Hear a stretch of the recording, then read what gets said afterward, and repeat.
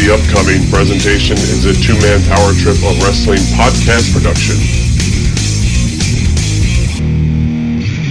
What's up, guys? It's the phenomenal AJ Styles, and you're listening to the Two-Man Power Trip. Hi, folks. I'm WWE Hall of Famer Hacksaw Jim Duggan. If you'd like hearing knock-knock jokes or jokes about your grandmother, go somewhere else! Oh my God, this is Joey Styles, and you're listening to the Two-Man Power Trip podcast. This is Cody Rhodes, and you are listening to Two-Man Power Trip. Good. How you doing, Chad? Hey, Johnny. Cool, man. What's going on? We ready to go or what?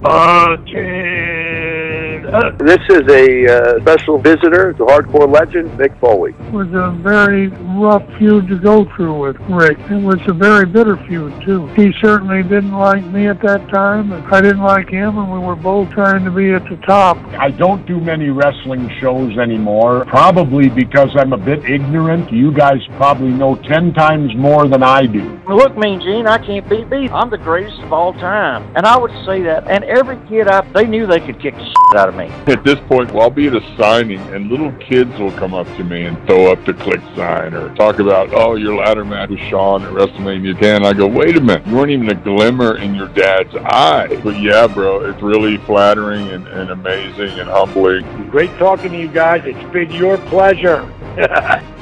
They've worked in and around the wrestling business. They've studied thousands of hours of wrestling, and now they bring to you the greatest legends, Hall of Famers, creative minds, and both current and future stars of pro wrestling. They are Primetime Pod and Chad, the Two-Man Power Trip of Wrestling!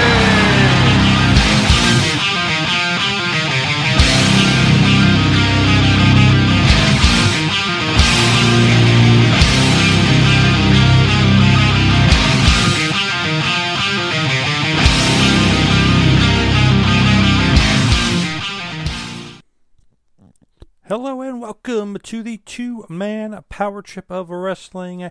This is the flagship interview show, a part of the Two-Man Power Trip of Wrestling podcast empire. And of course, today's episode is brought to you by Acre Gold. Stay tuned. A little bit later on in the show, you can find out more information about our partnership and their sponsorship of our show, Acre Gold. That is acregold.com. You can find out a lot of great information on that later on. Of course, today's episode we have the legendary Rick Bassman joining the program. It's been a long time coming, but awesome to finally be able to get him on the show. If you are familiar with him, you know what he's done in his career. He has brought forward some big-time names, not just big-time, gigantic, iconic, huge names in wrestling. He found Sting, he found The Ultimate Warrior, he found John Cena, just to name a few. I mean, there's just so many big, huge names that came from Rick Bassman, came from his management, and also a lot of other huge names that came forth from UPW out there in California, which he founded and created. Other guys like The Miz, Samoa Joe, Heidenreich, Nathan Jones.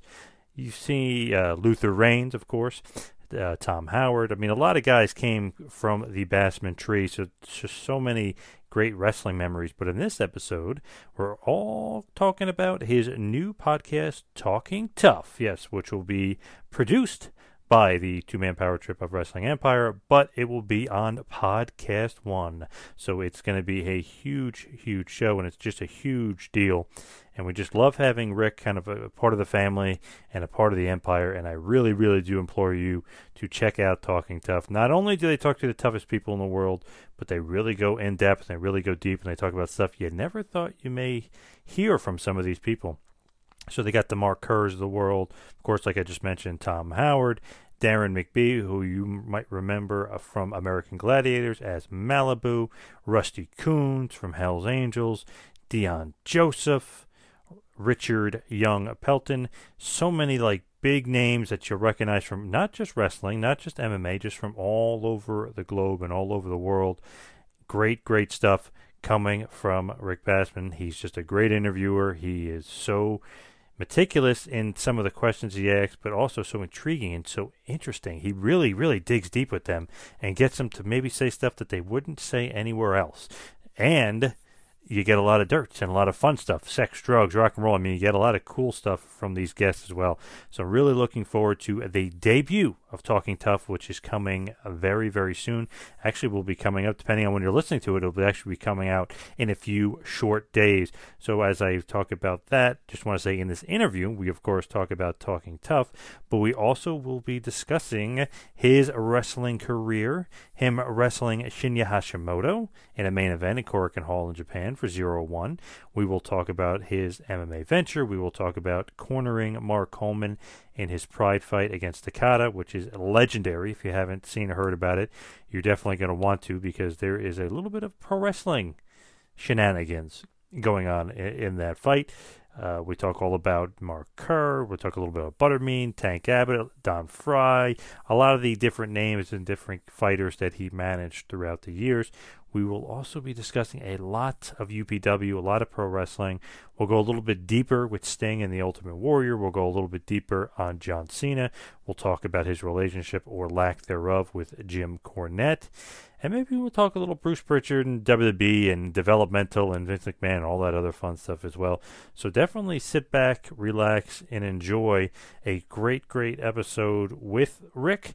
But also, going to mention this for the Empire and for Empire's sake, definitely go to tmptempire.com. You can check out the latest on the two-man power trip. We got so much stuff going on. Check us out, of course, on Russo's brand as well. We've got shows on there.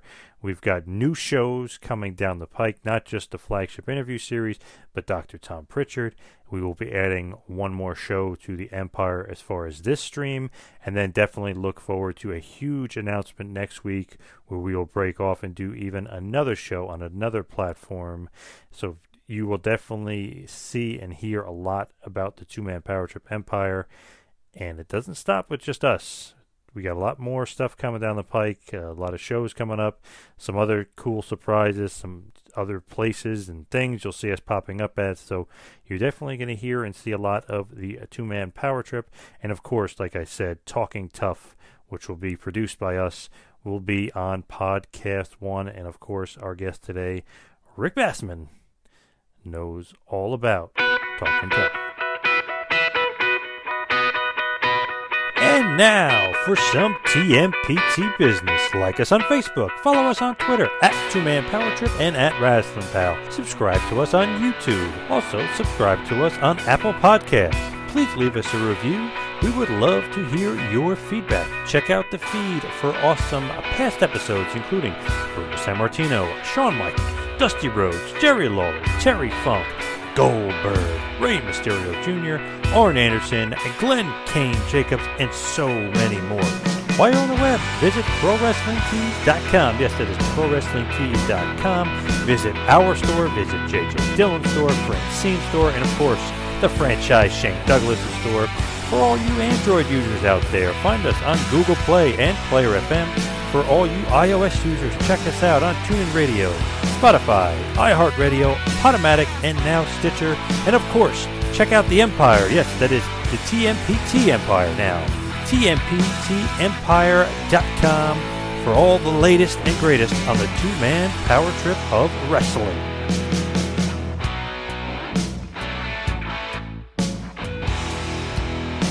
And now, without any further ado, he is an Emmy Award winner. He is an MMA pioneer. He is an entrepreneur, producer, agent, author, and former UPW Lightweight World Champion. Ladies and gentlemen, he is Rick Bassman.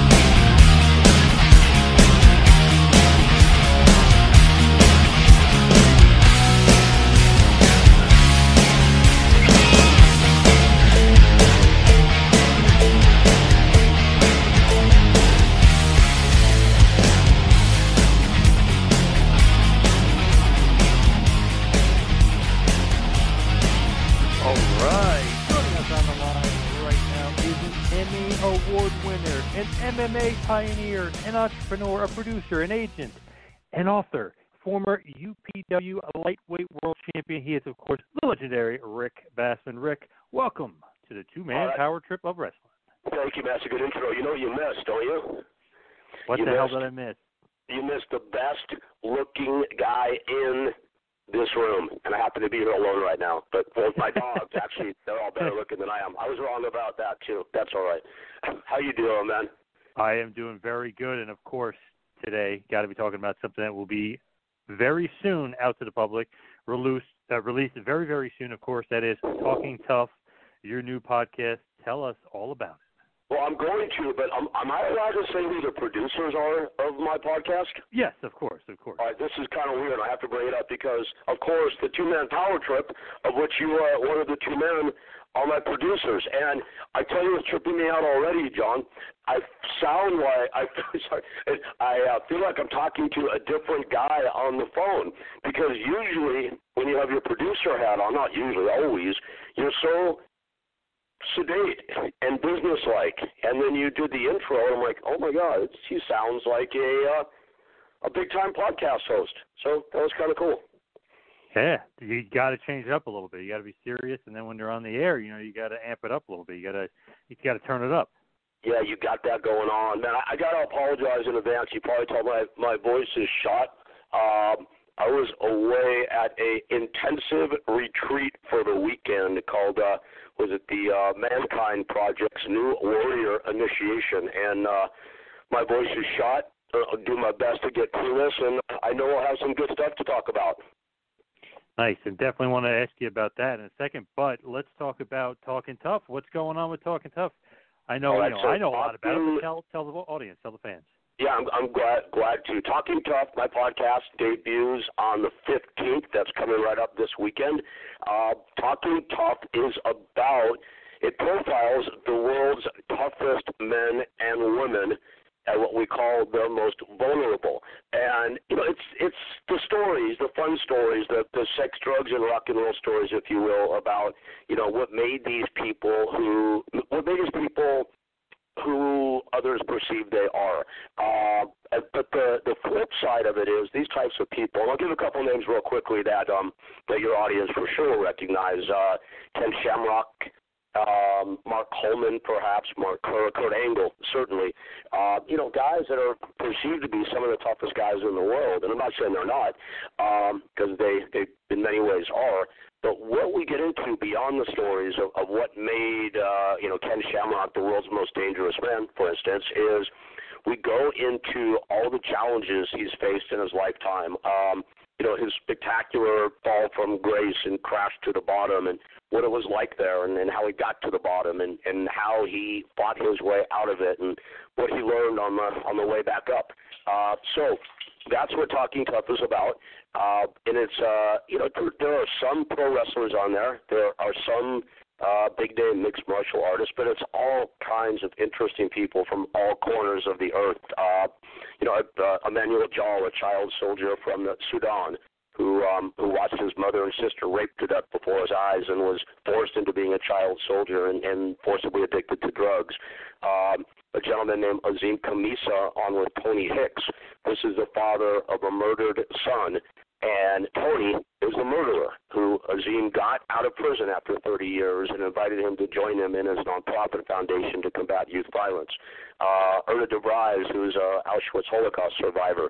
So it runs a gamut, man. The people who have seen the absolute worst of life and have come back out the other side, and not only doing good themselves, but doing good for others by imparting messages of forgiveness, of peace, of calm, of what it takes to be a quote unquote real man or real woman. I guess that's what it's about, man. And it's so interesting because you do go through the gamut of different guys. I mean, obviously you mentioned Angle and Shamrock and MMA and wrestling fans, but I mean the other guys are just as interesting, if not more interesting, than those guys, right? I think without question. I mean, I grew up being a fan of two things, man, of comic books and of pro wrestling. So I will be a fan of pro wrestling and a business person in pro wrestling for my entire life. But there, as we all know, is a lot more to life than that. And these people in their own way are are superheroes, the other people, or supervillains even. Here's two more quick examples. And this will really show the yin and yang of what the podcast looks like, at least. Although at heart, the following two I'm going to mention, I think, are very similar. One guy's name is Dion Joseph, and he is this jacked, out of his gourd black guy who looks like Ahmed Johnson in his prime. Dion is known as the Angel of Skid Row in Los Angeles. He's a sergeant on the LAPD, and he is like the benevolent police officer who patrols Skid Row by himself and is loved by everybody down there, except for the gang members who pretty much run things. And he's a very devout guy as well. And then we interviewed Rusty Coons. Rusty is very likely the highest-ranking Hell's Angel in the world currently. And another guy who looks like he's ready for the ring, 6'6", 300 pounds. He was a regular in Sons of Anarchy. Definitely looks apart. So, head guy from the LAPD Skid Row unit, head guy from the Hell's Angels. So it's all types. And these people have fascinating stories. It's been a lot of fun so far. I'm learning lessons constantly doing this. And, what I found, and no one's heard it yet, really, other than you, myself, and Chad, you're a co-producer. But I tell you, it's helping me already. My life these days is a study about doing my best to be better and better as a human being all the time. And getting to talk with these folks just really reinforces everything that I want to be in life. So it's been really cool so far. Awesome. And you can't forget the greatest American Gladiator of all time, Malibu. You can't forget him either. That's probably my favorite interview so far for a very bizarre reason. Darren McBee, Malibu, an old friend of mine. He's probably the best. No, I don't know if you would agree or not, John, but I think probably the most recognizable of all the American gladiators ever. Yes. Yep. And he's in Mortal Kombat and Curb Your Enthusiasm and stuff like that. He's best known as Malibu. And this guy, talk about living the epitome of the sex, drugs, and rock and roll lifestyle.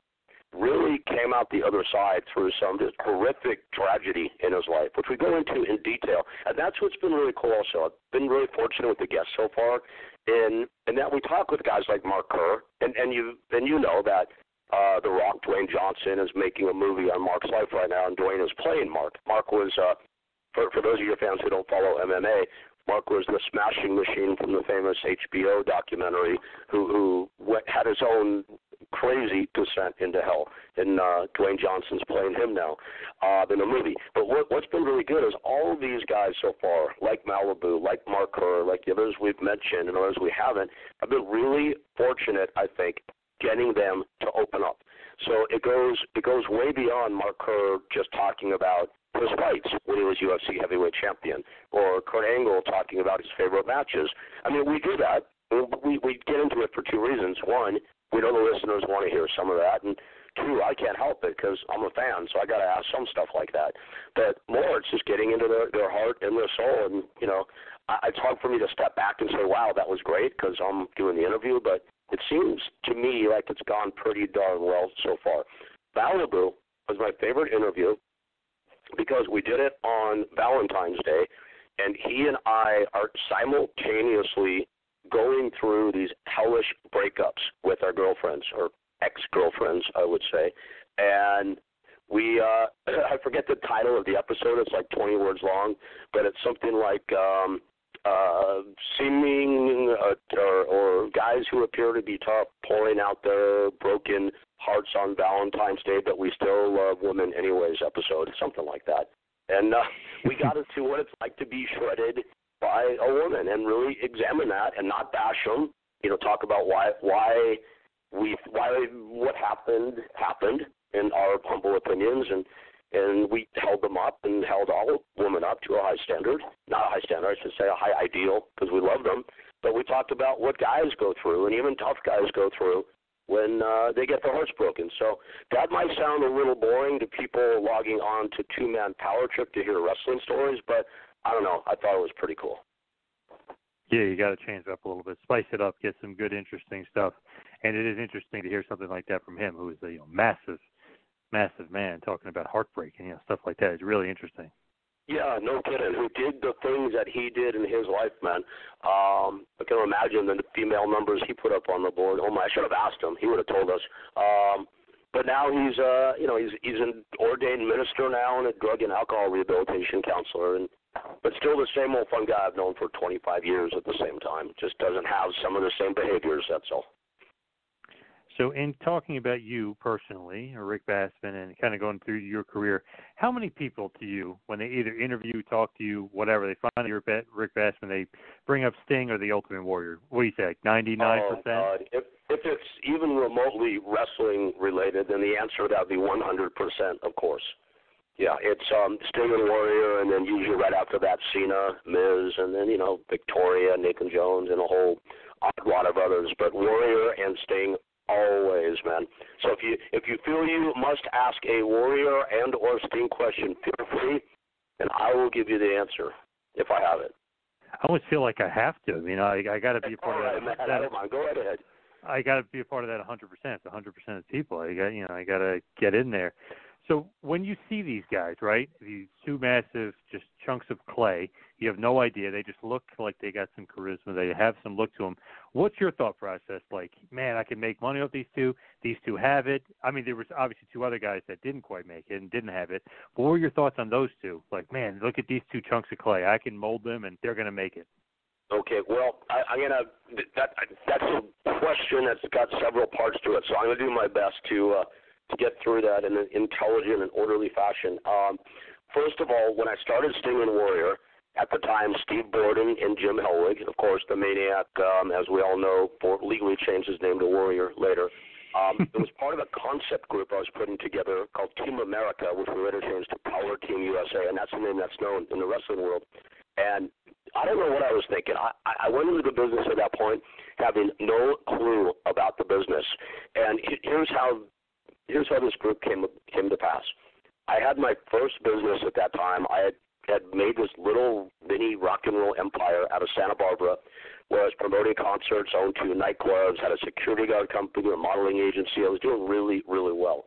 And the wrestling bug bit me again. And I was a fan in the 70s, and I started to watch again in the mid-80s with Hulkamania, became a fan again, and then right away, and this will probably sound very blasphemous, it is now, but I'll say it, I looked at the guys that were the, quote-unquote American heroes at the time, Hulk Hogan, Dusty Rhodes, Wyndham and Rotundo as the American Express. Because if you remember, it was all about America versus the world at that point with the Iron Sheik and Nikolai Volkov and whatnot. And here's the blasphemous part. I looked at these guys, Hulk, Wyndham, Rotundo, Dusty, and I'm like, these aren't very good representations of American heroes.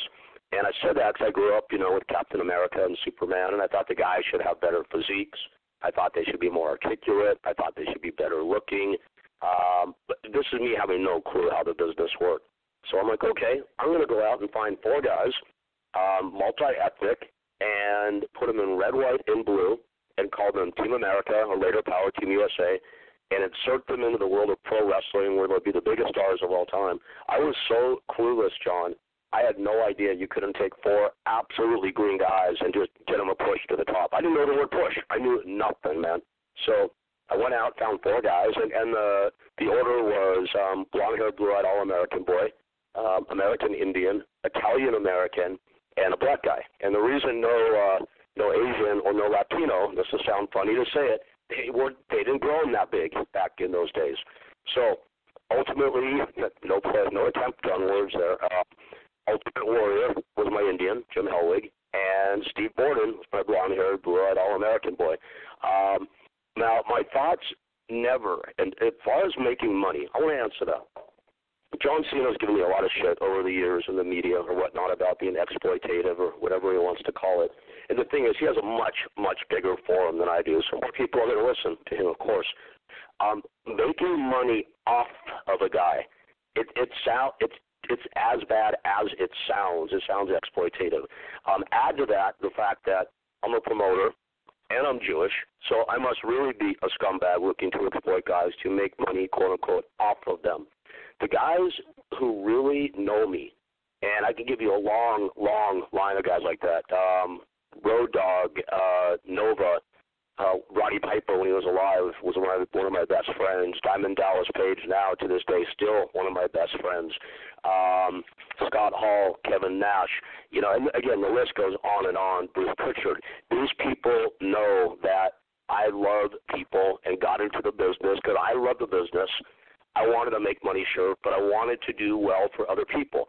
I'll say this, and you'll think it's bullshit or not, but I'll stand by it. Nothing makes me happier than to see other people happy and get a chance to contribute to that. Now, did I make money, quote-unquote, off some guys? Yeah.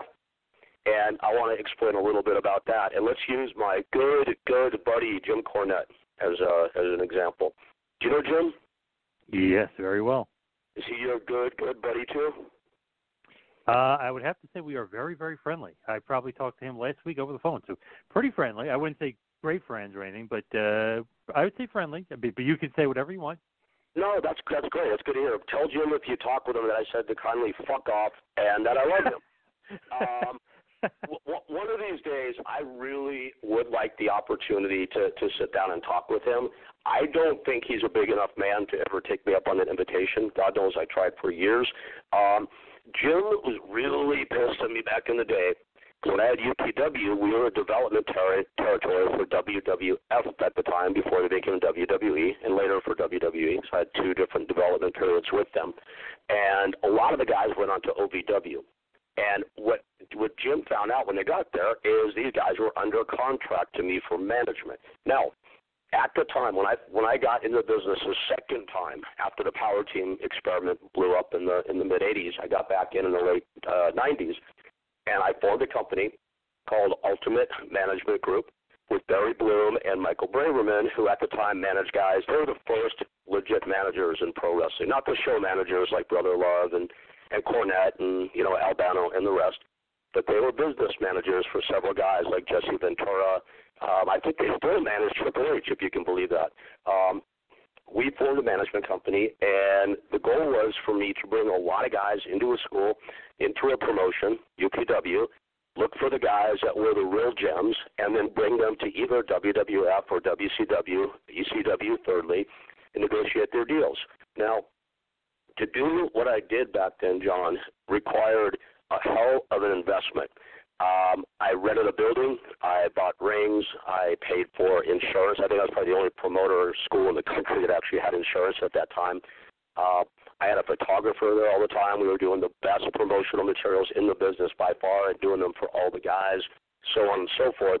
Negotiating commercial appearances because we were LA-based. We did a lot of stuff for TV, movies back in the day.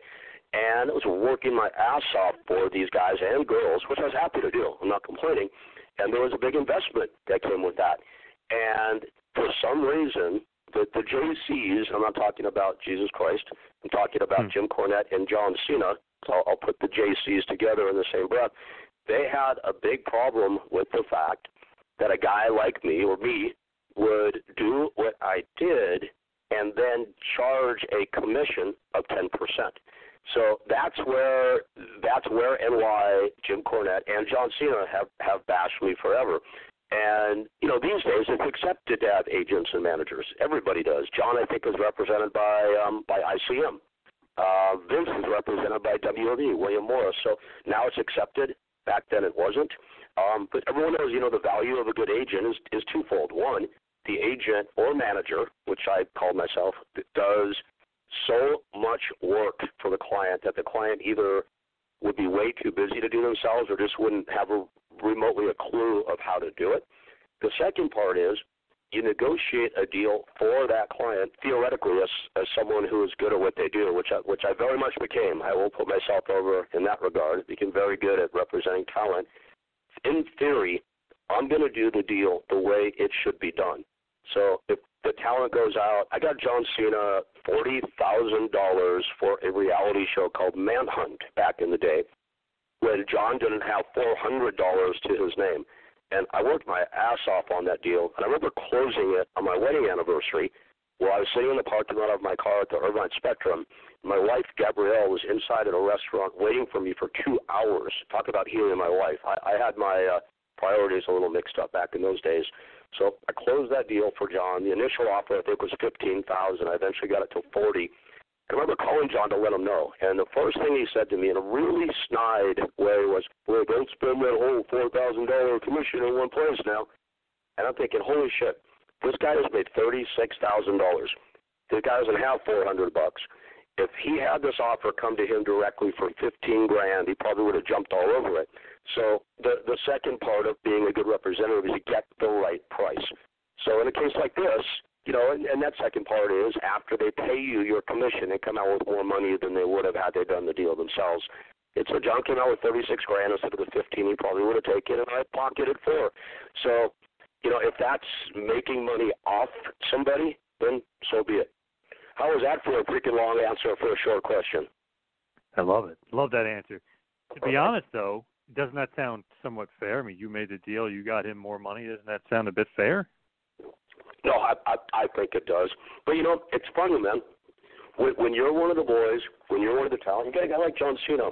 And John, you know, what I will say that's good about him is, dude, he is a hard worker. That guy's dedicated. He wasn't great at his craft when he started it, so I have to give him even more props. He became very good at it. We didn't have natural abilities. And, you know, he held up his end of the bargain to become a very, very successful and productive product. So work ethic, like, second to none. Yeah, so does it make sense? I kind of lost my way here for a second. But, you know, help me out here, John. Get me back on track. Where were we? I rarely do this, but go ahead. So you went from Sting and Warrior to Cena to Cornette and kind of went back to Cena. But let's go back to Warrior for a second because, you know, we're kind of making a joke. He was supposed to be like the Native American. He changed his name to Warrior. It's a little wacky. How come you and him didn't really gel well just in general, but you and Sting still gel well to this day? Yeah, well, they're okay. There's two parts to that. And here's the thing, man. As you know, in interpersonal relationships, it's rarely all one-sided. So Warrior, Jim, and I both had a part in this. My part was, part of my language, I didn't know what the fuck I was doing. So what I mean by that, I worked my ass off. It's just that the effort was misguided. And, you know, I moved Jim from Atlanta, you know, on my dime, and put them into a house that I was renting on my dime, and got great costuming, great photography, great promotional materials, all on my dime, and then packaged it all up and mailed it to every territory in the country. Isn't that funny? That's when territories still existed, and that's when he actually sent stuff by mail, because there's no such thing as email yet. And once again, my entire concept was ill-conceived, because I just did not know you couldn't board green guys and put them in a territory. So that part was on me. What happened was I had hired Red Bastien as their trainer, and Red, you know, behind my back, and Red and I later became friends before he passed. He used to come to my school, actually, and help out back in the day. But Red went behind my back and smartened up Jim and said, hey, this is never going to work, but with your size and your look, and probably with Steve's, we could probably get you booked somewhere. And Jim said, okay, great. And Jim took the lead on it. He got a hold of Jarrett. And Jim went to Steve and said, you know, he could have handled it a different way, man. And Steve told me this later. He went to Steve Sting and said, fuck Rick. He doesn't know what the fuck he's doing. I'm done with this. We're out of here. Let's go. So it was a combination of my ill-conceived plan to begin with, and then the way Jim decided to respond to it, which is what split us. So let's put 50% blame to both parties there. But you and Sting still remain very, very close, even to this day, right? I mean, you guys are still very tight and good friends. Well, I don't know if we say tight and good friends, but we talk and we're very, very friendly. We've had a lot of actually a lot of religious discussions recently, of all things. When I put Power Team USA together, you know, again, it was all on my dime, including paying the trainer and the rent on the place we did the training at. Now, this was 1985, so things cost a lot less back then. But the total price tag for everything I put into it was $12,800. And the reason I remember that is I had the guys sign an agreement that made them jointly and severally liable to pay me back. Jointly and severally meaning that if any one of them succeeded on their own, they'd be liable to pay the entire thing back. Otherwise, it'd be split proportionally. Well, years after Jim went over on Hogan at Mania and Steve got the strap from Flair for the first time, Steve and I met at Jerry's Deli in Studio City in California, and he handed me a check for $12,800. I didn't have to even ask. And wow, yeah, nice. That's a huge gesture, man.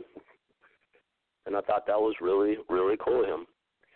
And then prior to that, he did an appearance for me at UPW when he was on Top of the World.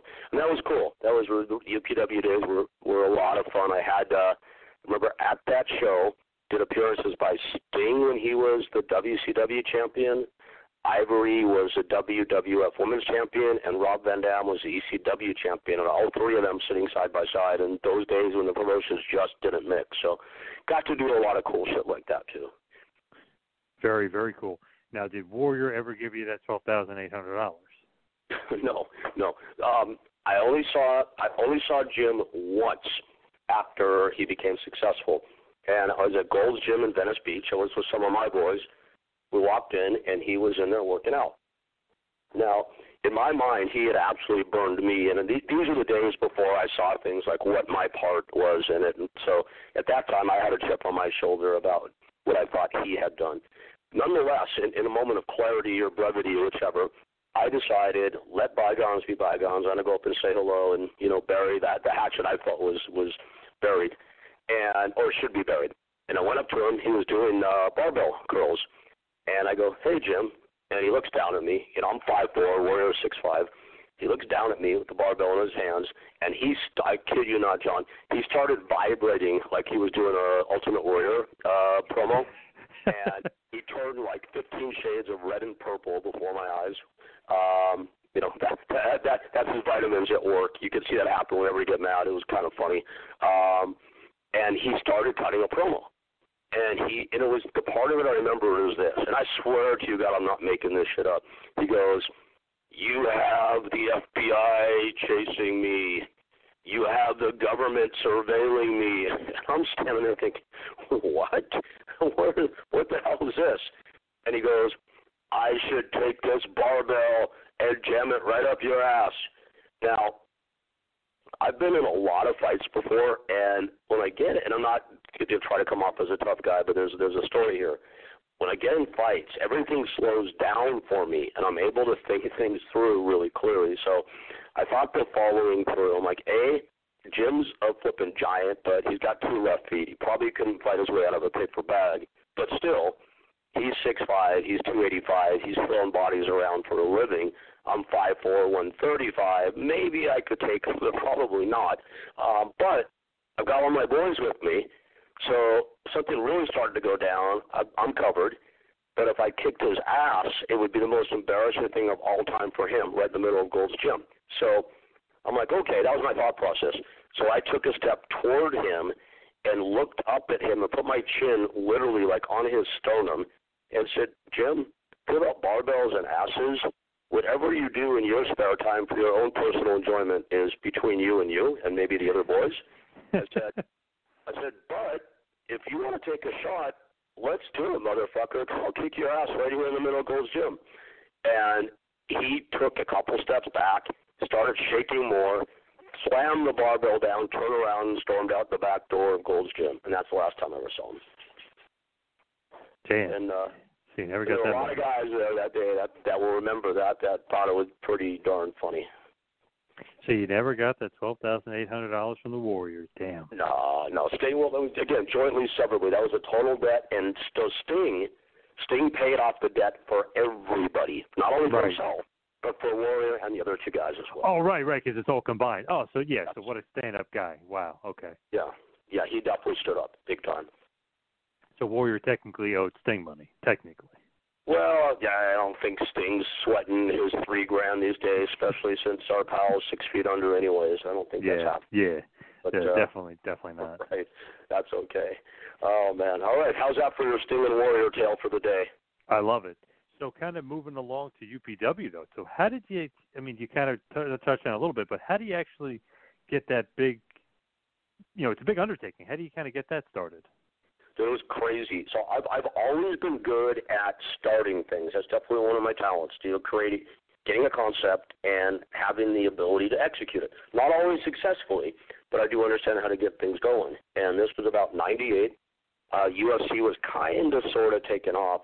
And I got together with these two other guys, Sean McCulley, who started LA Boxing, which became a very famous nationwide chain, a guy named Craig Radgel, and we opened what was probably the first ever true MMA gym in the state of California. It was called Extreme University in Mission Viejo, it's Orange County, California. And when we were going to put the ring in, I'm like, hey, I'd like to spend an extra couple grand and build a hybrid ring, hybrid meaning that we spring-loaded the center and then had a mechanism built where you could lock the spring. That way when it's locked, you have a boxing or a grappling ring. When it's unlocked, you've got give, so you've got a bump ring. So put that in the corner and I decided I was going to start a pro wrestling school. So I looked around, found an instructor, put out whatever notices you could in those days, and had a wrestling school going in pretty short order. And one of my first two students was Todd Kennelly, who went on to become a TNA announcer, of all things. And then my next students after that were three guys, Stefan Gamlin, Russ McCullough, and Sylvester Turkai, who all ended up eventually signing with WWF. So we started training. At that time, I was getting into management for mixed martial arts, and I signed Mark Coleman and Mark Kerr, where they were the two top heavyweights in the world. Then signed Kimo Leopoldo, familiar Kimo. He's a guy that gave Royce Gracie nightmares initially. And had this really colorful group of giants just walking through the doors, one after the other. I've got photos of this. Like that first training class, the physicality would just absolutely blow your freaking mind. And one day, Justin McCulley, who later went on to become a UFC heavyweight, says to me, hey, boss, he goes, why don't we put on a show? I'm like, oh, that's a good idea. So put on a show in this ring in the corner of our gym. I have the flyer for it, so I'll send it to you, John. I think you'll get a kick out of it. Awesome. Decided to call it Ultimate Pro Wrestling, so I was a big fan of the Ultimate Fighting Championships. Charged $5 to get in, and we sold out, which was like, I think, 280 people. And I remember going home that night, lying in bed with my wife, Gabrielle, and talking with her, and I just, could not believe how excited I was. Not because we did a $1,400 door or whatever it was, and we barely made any money if we did. It was just more the idea I could feel like something was starting. And, within 3 years, UPW was a WWF development territory. I had signed probably my first 15 guys and girls to the company at the time. We were putting on shows in really, really cool concert nightclubs, selling them out left and right, taking them all for DVD and VHS. We had our DVDs in Walmart, Target, Kmart, and this when wrestling was really hitting the media. And, I've always been entertainment industry savvy, so we were being featured on INLA, Entertainment Tonight, Access Hollywood, all that good stuff. And as an adjunct to that, we started booking tons of guys in the movie, TV, and commercial parts. So there were a ton of moving parts to this. We started doing sold shows at casinos. We got our own bus. We were traveling around, just having a blast, man. It was a crazy, crazy time. How did you make the connection with the WWF? Because you said it was basically the first really developmental system or the developmental territory that they had. So how does that connection get made? Well, what happened is, I can't take credit for that. I got a cold call one day from Bruce Pritchard, and Bruce said, hey, we've been kind of following you guys and hearing good things about you.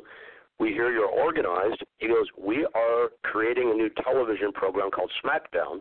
You ready for this? This is something very few people know. He goes, it's going to be an all-women's program, and we know you're good at putting stuff together, so we are wondering if we can hire you for the weekend, come out there, and have you gather up as many interesting women as you possibly can to put them in front of us. And I think they paid me like $3,000 or something like that, and I said, sure, absolutely. So ended up, you wouldn't believe the group we got together for that weekend. It was female American gladiators, the top female martial artists in the world, female bodybuilders, it was a freak show. And then when they came in, not only were the girls there, I had created formatted resumes for every girl, formatted promo photos, I mean, and it was Bruce and Jim Ross that came in together, and they were incredibly impressed. Now, there was one other thing I did that day. 3 guys I told you about previously, Stefan Gamlin and Russ McCullough, who you probably never heard of. Stefan this is legit. This is not wrestling exaggerations. Stefan is 6'7", 340. Russ was 7 foot, 380. And then Sylvester Turkai. Now, you probably know Sylvester. I think we've talked about that before. Yes. Yep. All right. And Sylvester, who was 6'6", 300, but really, really looked the part. Well, all 3 of them did. Well, I told Russ and Sylvester and Stefan, I want you guys to walk through the door at X time. So this was planned. And we're in the midst of the audition, and Russ and Sylvester and Stefan walk in together, and JR's mouth about hit the floor, or his chin, whatever you say. And he's like, what the hell is this? Like, oh, these are just like 3 of my trainees. They're like, holy shit. Did you guys bring your gear by chance? And they're like, why, yes, we did bring our gear, because we had planned all this. Of course. Yeah, they got in the ring. They auditioned, whatever you want to call it, and they're like, oh, my God, we want you guys. And then they say to me, they being Bruce and JR, well, Rick, you have more? What else you got? I go, oh, yeah. I've got like another 20 guys like this. I go, and it's crazy, man, because Paul Heyman from ECW is calling about them, and Eric Bischoff from WCW is calling about them. So you can see where this is going, obviously. And they said, oh, no, we want first shot. So we made a deal, and we became a development territory for them. Oh, so you were a hot property. All 3 of the biggies wanted to get involved with UPW at that point. Yeah, and that was legit. I was not working Bruce and JR. That was happening, yes. As a matter of fact, even while I was under development we were under development to WWF, WCW, little remembered, did a deal for a while where they were bringing in a lot of the top UFC fighters for short shots. And I was actually booking all of that stuff, but I did it with WWF's blessing. So I was always in touch with all of them. ECW came and did a show at the Olympic Auditorium, and I remember going to the show.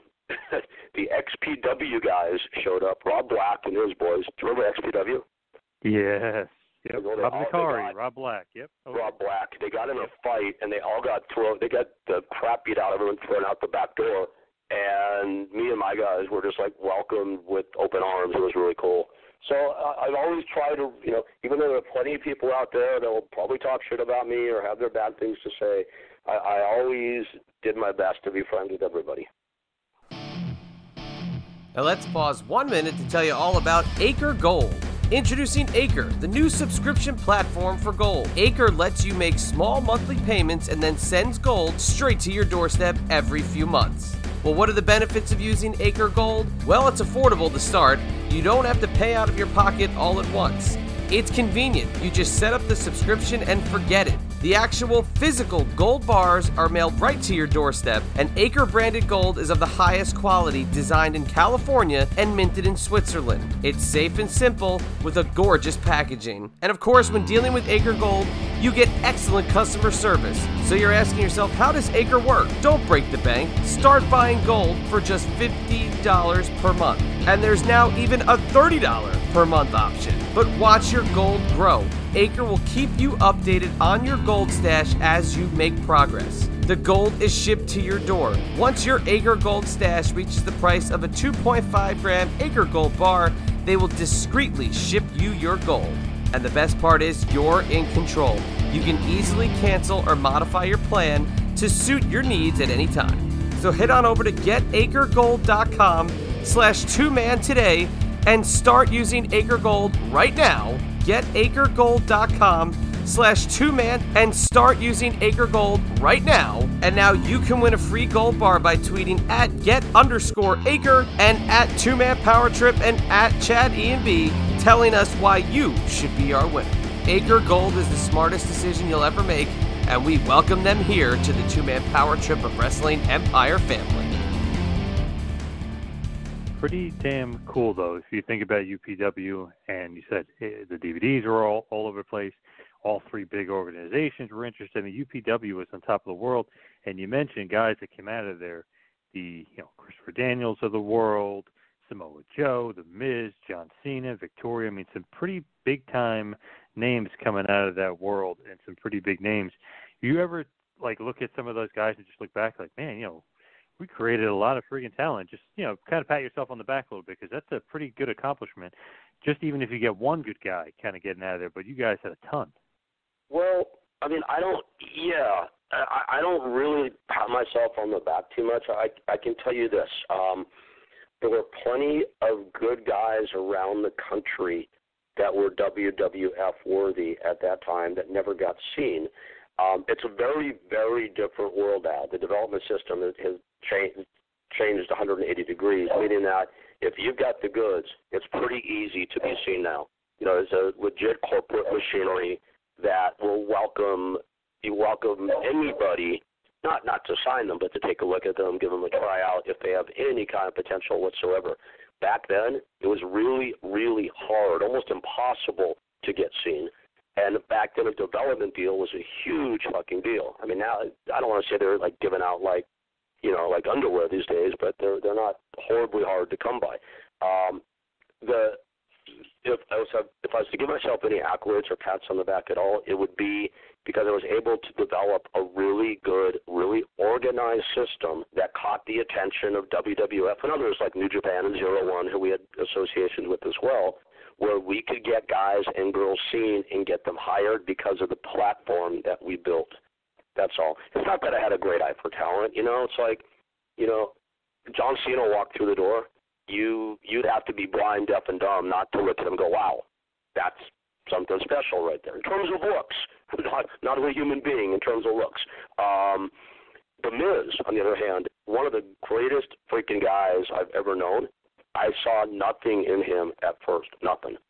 Joey Ryan, if you told me Joey Ryan would be a star all these years later, I would have said, yeah, right, sure. And this is no disrespect meant to the Miz or Joey. They're both great guys who have worked their freaking asses off to get what they have now, and they absolutely deserve it, and I'm very, very happy for them. But I can't take any credit for that. Paul London and Spanky, Brian Kendrick, they relocated themselves from Texas on their own dime to UPW because they knew they could get seen through us.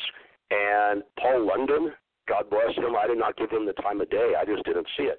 And I feel horrible about that now because he's truly one of my favorite human beings, not in the business only, but on this planet, and so talented, but I didn't see it. So really, how much credit can I give myself? I was always known as a big guy, Mark.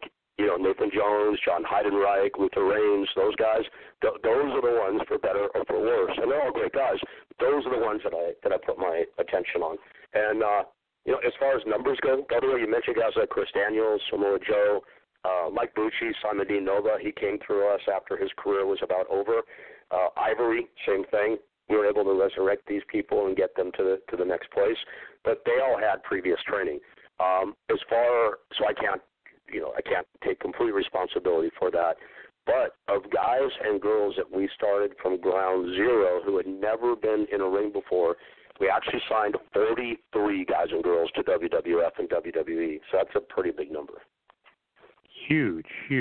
Doesn't include the Chris Daniels, Samoa Joes, Frankie Kazarians, Novas, Ivories, all that. These are brand new people. So that's a number that will probably never be equaled again.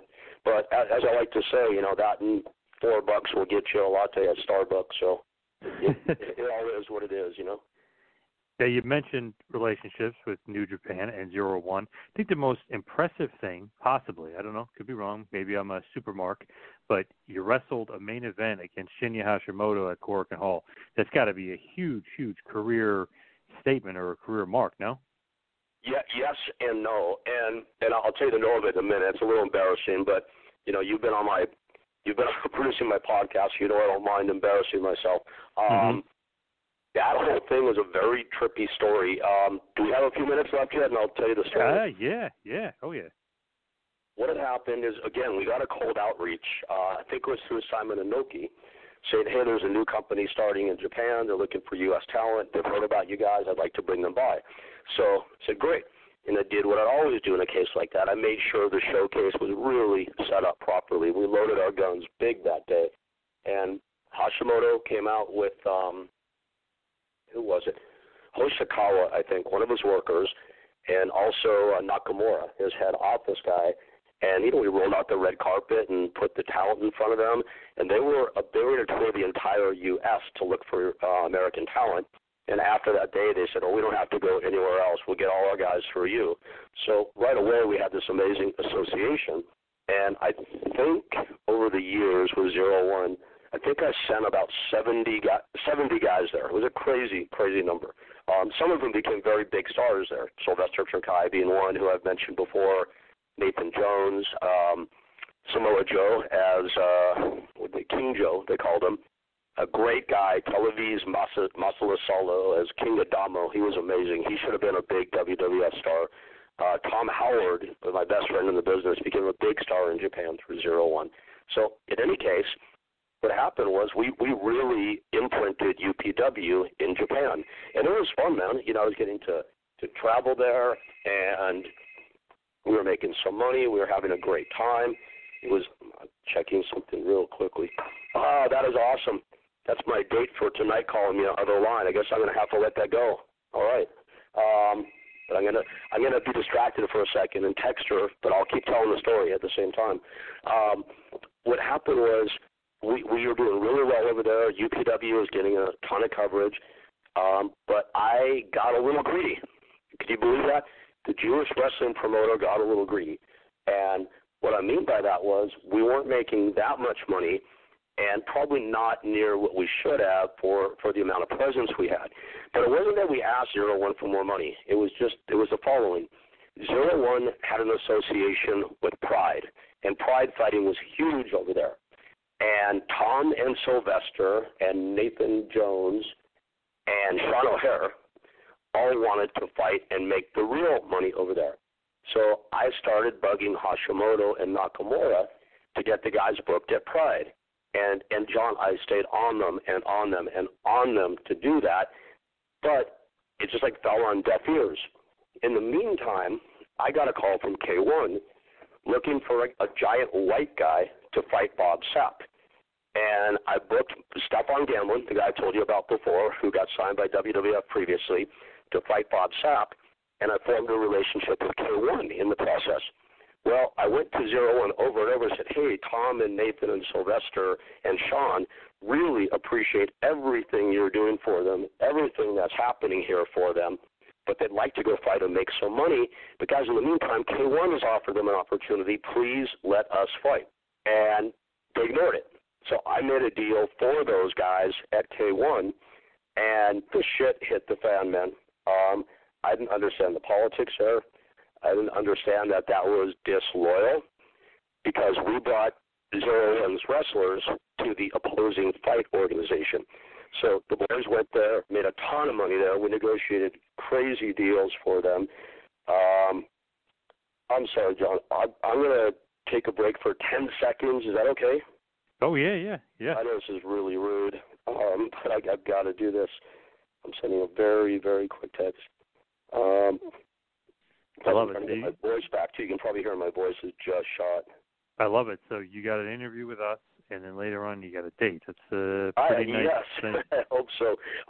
In any case, yeah, brand new girl. I'm pretty excited about it. Like a kid, which is nice.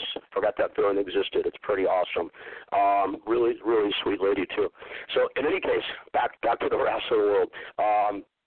So we did great deals for these guys. They went, fought over there, had some success, had a good time, got to go stay in the first class hotels, and it was really cool. Well, Hashimoto was not happy, put it that way.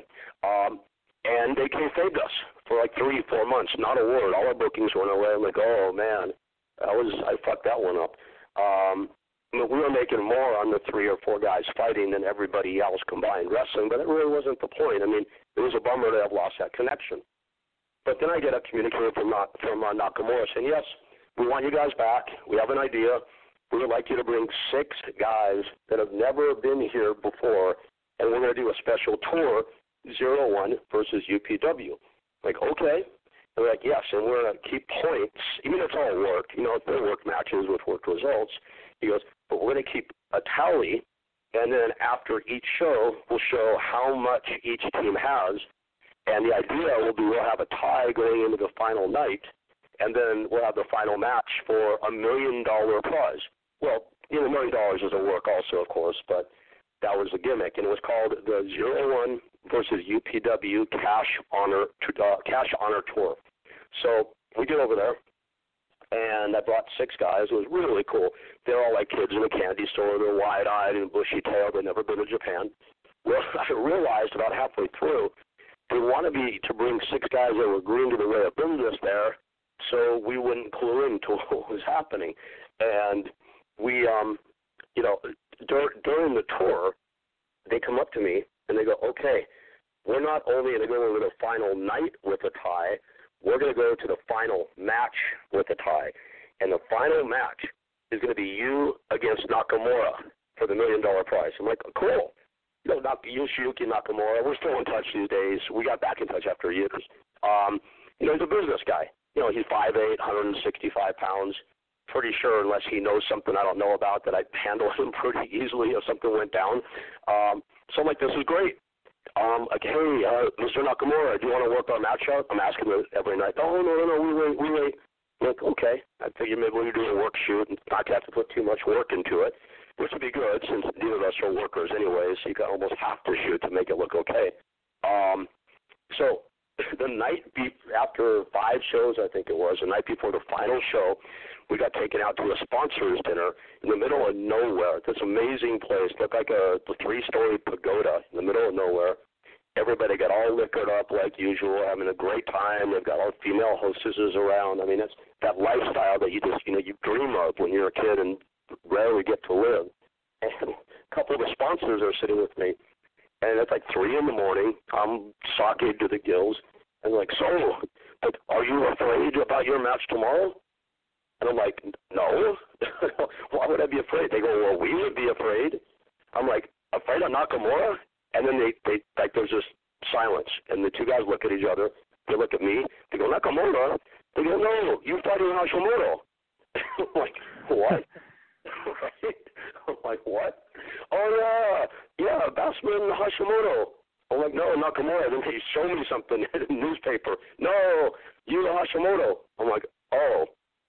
So the next day, we're at Korakuen, the revered, legendary Korakuen Hall, and I go up to Hashimoto.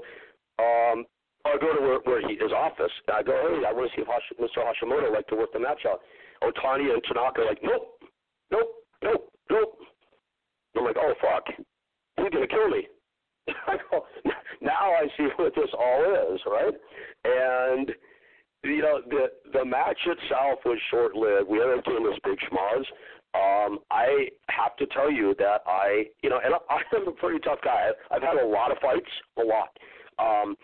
But I've seen Hashimoto's probably 280, 300 pounds at the end, and again, on 135, 140. And I've seen him leg kick guys before where if he had hit me with that at my size, he probably would have broke my leg in half. And I pushed out, man. I wish I had adopted the Roddy Piper style when Roddy used to go against Andre. And Roddy would tell me, he was a very good friend, and he'd say, man, Rick, he goes, I loved Andre. He goes, some nights, you could have talked to him. You didn't know what to expect. And he goes, I just figured I'd throw a caution to the wind and go as hard as I could, let the chips fall with MA. And to this day, John, I wish I had worked a match in that style. But nonetheless, I have the picture, still looking at one right now, actually, of me. I had UPW Muay Thai shorts made just for this. And I have a picture of me, like, squared up against Hashimoto in the ring at Korakuen Hall. So I got the memory, but I could have had a better performance, that's for sure. Yeah, damn, it's kind of, I guess, a little bit of a regrettable moment, right? Yeah, absolutely it is. I would have liked to have left it out there like Roddy did with Andre. But then again, I was once on a plane coming back from a K1 show with Mighty Mo, if you remember him. Oh, and, yes. Yeah, Mo was a friend of Chad Bannon. Chad, a big, giant, jacked up, good-looking guy who should have been a big star. He got his leg kicked so badly. The Chad is like 6'5", 275. His leg blew up so big on the plane because of the pressure that people on the plane thought he was going to die. And I had that dancing in my head when I was getting ready to go with Hashimoto. So I regret it that I didn't go for it, but at the same time, who knows what would have happened? I have no idea. Now, you mentioned K1 and their enemy, Pride Fighting Championship. Pride, which if people don't know, was the biggest MMA organization probably ever, just crowd-wise, and how big it was, and they really had the best fighters ever were in Pride at that point. At a certain point in time, at a particular point in time, yes, absolutely. So this is a great story from you. You used to be the corner man, and you made the deal for Mark Coleman to get into Pride, correct? I did, yeah. Mark Coleman, Mark Kerr, Tank Abbott, Butterbean, Don Fry, Dan Severin. Man, the list goes on and on. Not all, but most of the classics, yeah. Man, they had such a friggin' talent roster. It was just unbelievable at that point. Those guys plus a million others. But it's just awesome, this story, though. You're corner man for Mark. I mean, obviously you got all those guys in there, which is awesome. But Mark Coleman, and he's fighting Takada. So I know where, yeah, okay. Yeah, so how the hell does that all go down? Because you're there. You set it up. You're living it. Kind of take us through that, because that is such a great story. And we had on Mark Coleman probably about a year ago, so he told us the whole story as well. Oh, did he? But, okay. But not from your Mark perspective. Still doesn't love to tell that story. So No. He actually told me afterwards. He's like, "Do you want to keep that in?" I was like, "Yeah." And he goes, "Really?" I'm like, "Yeah." I'm like, "Everyone knows it was a work, or whatever." So he was like hesitant about it, but he told a good story. But not from your perspective. He obviously has a completely different perspective from it. Well, what happened was Mark had a couple of bad losses at UFC, and he had a blow up with the management there. And right after the blow up was when he and I got together in our client and manager relationship. And the first thing I did was reach back out to UFC to try to make a new deal. And they offered a 3-fight deal, and it was not a good one by any estimation. And one thing I've always done as a manager, agent, representative, whatever you want to call it, is to understand the realities of what you're dealing with and go for the very, very best deal possible for your client, but also one that the buyer is going to be happy with, because you don't want to piss people off or just rub people the wrong way by being outlandish. So that said, you want to strike the right balance, but we couldn't strike a balance that, in my estimation, and Mark agreed, was anywhere fair to Mark. So we said, no, we don't want a 3-fight deal. How about if we come in and do 1 fight? We'll see how it goes, and we'll take it from there. Great. Booked a fight with Pedro Rizzo, who was at the top of his game at the point, and Pedro ended up winning a decision, and it was arguably not a good decision, but not enough where you protest it. They're like, okay, well, that's it. There's nowhere to go from there. So I reached out to Pride. And they said, yes, of course we're interested in Mark Coleman, absolutely. And then they said, but we have an idea before we really get him started here. So Pride at that time was really doing the best they could to get Takada over as a legitimate guy.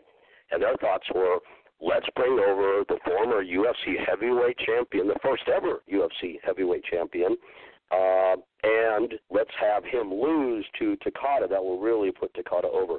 Because back in those days, they were still doing a lot of works in Japan, even in the street organizations. So we started talking about that, and Mark's like, oh, he called me Bass. Hey, Bass, I don't know. Mark's voice, I don't know, man. But Mark was out of money. They weren't making much money in those days. Even the UFC heavyweight champion wasn't making much. He goes, but if the money's right, I'm like, okay, well, let me get started on that. So we get started. We're doing some back and forth. And then Yukino Honda, who was with a talent booker for Pride, she goes, you guys are in San Clemente, right? That's where Mark Coleman, Mark Kerr, myself, and Tom Howard were all living together at the time, which was a whole story for another day. Oh, my God, that was fucking nuts.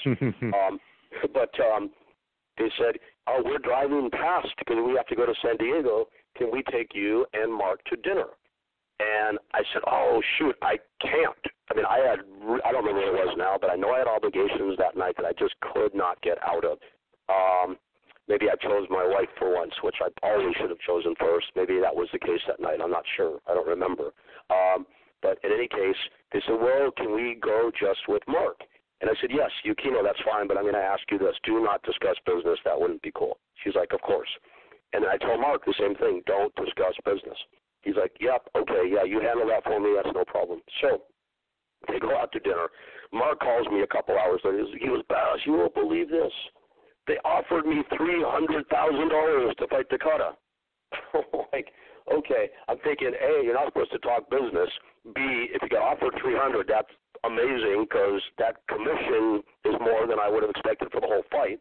And C, you're out of your mind. You heard something wrong. You go, Mark, there's no way. Because at that time, that kind of money was not available for a single fight, no matter what they were trying to accomplish.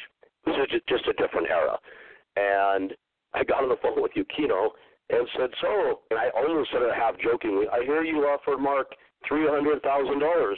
And she goes, no, we offered him $30,000.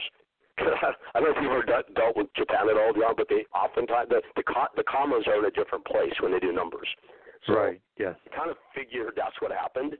And I go back to Mark. I go, Mark, Mark, I got something to tell you. He goes, even before I told him, he goes, I was wrong about the 300, right? I go, yeah. He goes, it's probably 30, right? I go, yep. He goes, oh, man. So I go, I have an idea. I go, let me call you back. I call Yukino, and I go, Yukino, Mark wants to do this. He's happy to, I said this. He's happy to put Takada over.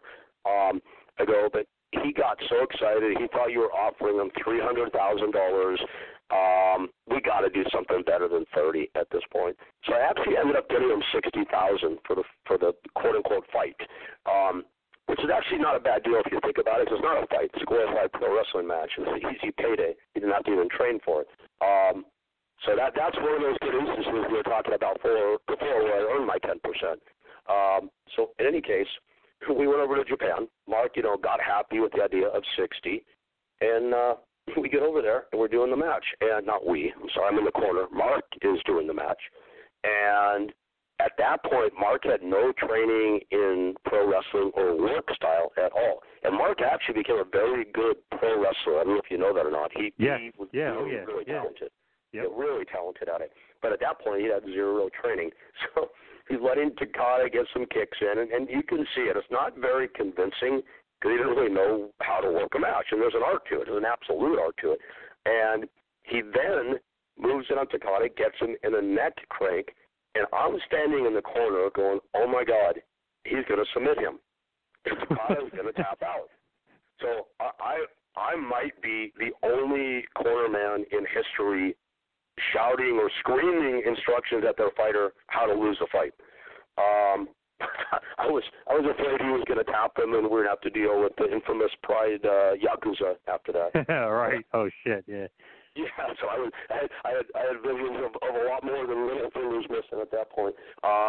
But he finished the match, put Takada over, collected his $60,000, less my $6,000, of course, and that was that. I love it though that he really got caught up in it and almost really submitted the guy for real. Like, Mark, no. John, I thought for sure he was going to submit him. Going, oh my God, don't do this. This is really bad, man. Don't do it. Oh yeah, that was a good one. Did you ever go back and listen to the announcers? I don't remember if it was Mauro or Quadros, but I know it was Bas Rutten, and they were saying oh, that's the dumbest thing. Oh, he had him. What is he doing? And then obviously you kind of get him in a leg. You know what? I haven't. I've heard about this, and I keep meaning to go back and listen.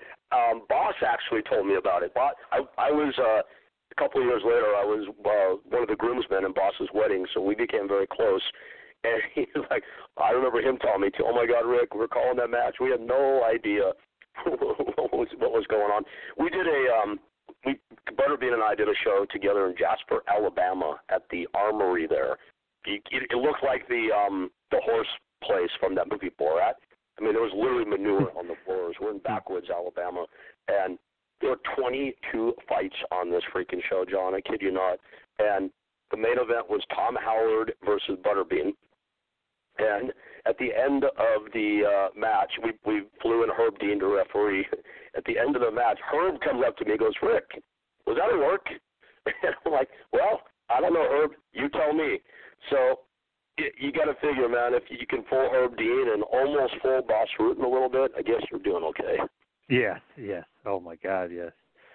Great stuff. So as we hit the wind down and head towards the finish, I just got to ask you this because you've been, all over the place, and people have a lot of ideas of who Rick Bassman is or who he was and all sorts of stuff. What's the biggest misconception about you? Oh, man. Well, that sounds like a Talking Tough kind of question, John. Yeah. That's right. You're not going to ask me what my favorite of my 5 matches was? Oh, man, that's cool. I'm messing with you, obviously. That's going to be next. It's actually on my sheet here. That'll be next.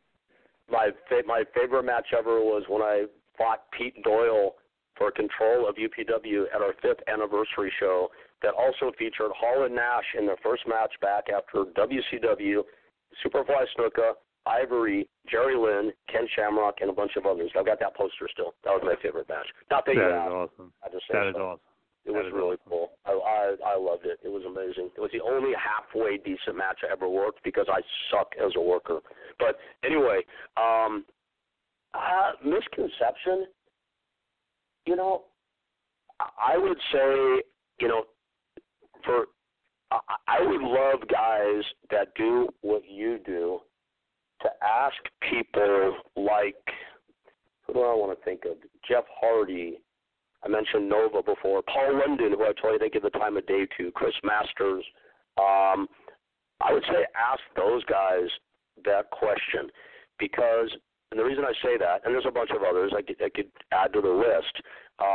Dallas Page is a great one for that. He's also very credible. Everyone looks at Page with a lot of credibility. The ones on the other side, the JCs, the Jim Cornettes, the John Cena's, Bubba Ray Dudley is another. They would say that I'm a promoter who look to make money, and you asked the question earlier in this interview, to make money off the boys. You know what? I'd say this. You're in business. You invest your time, your money, your heart, your soul. You deserve to get paid. But first and foremost, I've always enjoyed watching other people do well and other people be happy.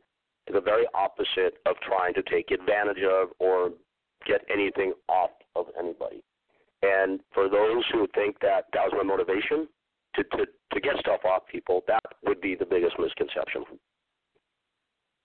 So what's kind of your biggest regret? Could it possibly be the Hashimoto 01 thing? Like, what do you say is biggest regret? I don't know, man, but it definitely wouldn't be that.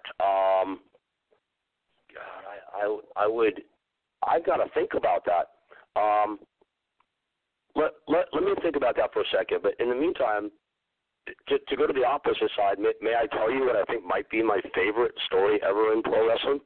Hell yeah. One that made me feel I actually did something. I mean, there were a lot where I felt I did stuff for people, but this is the one that really stands out more than anything. And it won't mean much to you or anybody else at first because you won't have heard of this guy. His name is Nate Nickerson. He went by Little Nate in UPW. And when I say little, Nate came in at 4 foot 10 inches tall and 95 pounds. And I remember being at our training center one day, which you had to know where you were going to get there. You couldn't drive by it. It was a real destination. And this really nice Mercedes drives up. That's unusual for this neighborhood. And we see what looks like a conservative-looking lady driving, and that's it. But then the passenger door pops open. Well, this kid gets out that was so small we didn't even see him over the dashboard. And Mom Shelley brings in son Nate and goes, he would like to be a pro wrestler. And I'm like, no chance. Because, and this I think is indicative of the way I ran my business back then, a lot of schools will sign up just like these girls go to Barbizon Modeling. And if a girl is, 4 foot 10 and 300 pounds, but she's got her $1,000, they'll say, well, you can be a model. And I was always very opposite. I'm like, here's where I believe your legitimate chances are, if any. If you want to still sign up, knowing that that's your chances, which in some cases are slim to none, then by all means, as long as you're fit enough to do it. Well, this guy he was way too small. And I told him that. I told his mom that. And this was a successful lady. She goes, look, he's a good athlete in school. We know what we're dealing with here. If you guys will look out for him, do the best you can, we'll sign any liability release. He'd really, really just like to be part of it. Okay, cool. So we signed the kid up. And, John, I swear to God, 2 years later, this little kid with his short hair, with like no personality. 2 years later, he had sprouted to about 4'11 and a half. He grew this giant afro and was one of the most charismatic characters we ever had at UPW. And I worked this is back when WWF used to let me book all the dark matches for Southern California and Central California. They don't not only let me book the matches, I could book the overs, I could book the referees, I could put the managers in it. I had a lot of latitude back in those days. And I pushed and pushed and pushed and pushed to get Nate a dark match. And they finally relented and said, okay. So this guy comes out who's not even 5 foot, and he popped the fucking crowd like you wouldn't believe. Now, this is 2002 or 3, whatever it was, so they weren't going to give the guy a look. It was a different world back then. I thought if they had signed him, he would have been, he would have been Spike Dudley on steroids. He would have been 10 times bigger than Spike ever was, but they just couldn't see that at that time. So that was the pinnacle of Nate's career until we're at UPW one night, and we got a sold-out crowd, at the Galaxy, our home theater, which was about 600 people. And I booked a match, which was Little Nate against our UPW lightweight champion, Frankie Kazarian. And we had just gotten Frankie signed with WWF. So this was his farewell match. So the match was Frankie and Nate. Nate worshipped Frankie. Frankie had really taken Nate under his wing just as I had. And we booked the match, for a basic 7-8 minute deal, with Frankie over clean in the middle, after which we do a big send-off for Frankie. Well, I got together with Frankie and our referee, Marty, who was later Marty Valenza in WWF as a referee there, and we were the only 3 that were in on the finish, which was a reverse roll-up with Nate going over. So we finished the match. Nate didn't know he was winning the match, and I remember calling his parents, and you have to be sure you're at the show. So that was probably my favorite moment ever in wrestling, was putting this kid over as a surprise for the title over Frankie on Frankie's way out. So that's my favorite. I can remember that one for sure. That's awesome. I do remember Little Nate, and I feel like really? in modern day wrestling, people kind of forgot about him. But Marco Stunt, who's in AEW, is very much like Little Nate. Really, really short guy, really skinny, really small, but the total underdog, the ultimate underdog. Just so I've small. heard the name and I've read about him. Is he good? He's very athletic. I don't know. It's hard to say because he doesn't really wrestle that much, and I haven't really seen much of him. But very athletic, does a lot of crazy moves. But the crowd is into him. I mean, he's kind of hot with the crowd. Nate was really, really good. He was just before his time. That's all. I think Stunt might be smaller than Nate was, which is insane to think or say. But it's a lot more accepted now too, for sure. Yes. But anyway, so that was a great moment for sure. But most embarrassing or most regret. Oh man. Yeah, we did 2 shows a week. I had ultimately had 2 training centers, one in LA, one in Orange County. And we created a thing called the UPW Light, like LITE, like Miller Lite. And there were practice shows. And at these shows, it was so fun. We'd have the announcer come out. There's no microphone. He would shout. I think we charged like $3 or $5 to get in, whatever. This was after UPW was very successful with higher tickets and doing really nice places. We had these gym shows, and nobody would know what the matches were till they got there. Nothing was advertised or promoted. And we would tell people right when they got there, here's who you're working. And by the way, you're not a face tonight, you're a heel. So the whole idea was teaching them to be able to react on the fly. And they were really, really fun. Miz was just, starting to get pretty decent at that point with us. But he had developed what I mistakenly thought was like kind of an attitude. It was just Miz's personality, and I didn't quite recognize it for what it was. So I did something really, really old school, which I regret, which was teach him a lesson. And I was always very anti that. I never subscribed to the idea of you beat guys up to make them tough or indoctrinate them into the business. I thought that was bullshit. The business is hard enough as it is without having to put that on somebody. But booked him that night with Sylvester Terkay and had Sylvester just beat the crap out of him, and I regret that. Miz didn't deserve it. So maybe that will answer that question. I kind of almost think in line with you with Miz, just as far as I didn't think he'd be anything either. And, man, did he prove, I think, everyone wrong. And even the fact that he's on TV, USA Network, with his own show showing his personality, the fact that he's married to Maurice, who might be one of the hottest women ever in the history of wrestling. And a very, very nice woman besides, a really nice person. I mean, he main evented WrestleMania. I mean, he shocked the world with what he accomplished. And I'm happy for him because he deserves it. He's one of the good ones, man, for sure. So when you hang it up, retire, whatever you want to say, you're done, everything is done.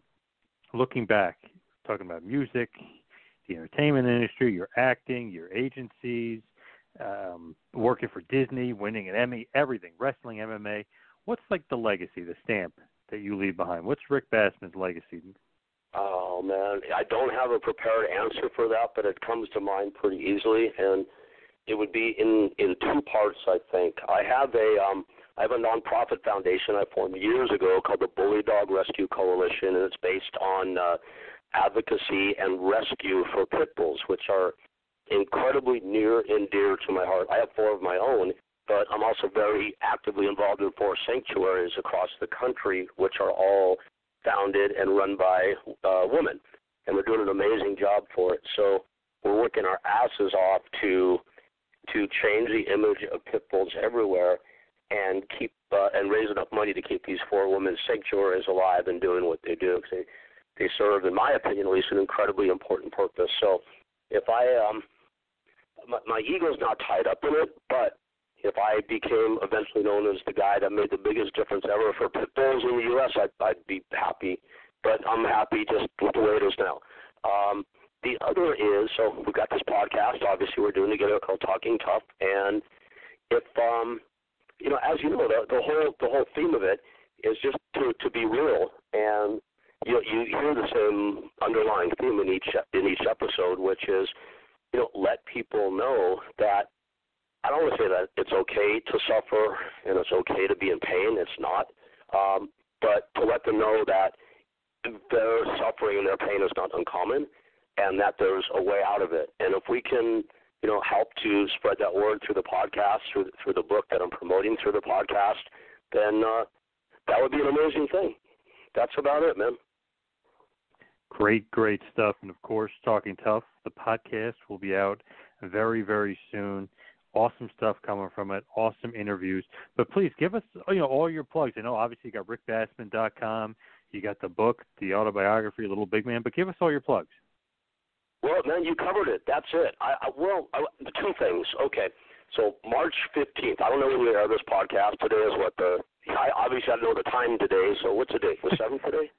The 10th. 9th? Nope, 10th.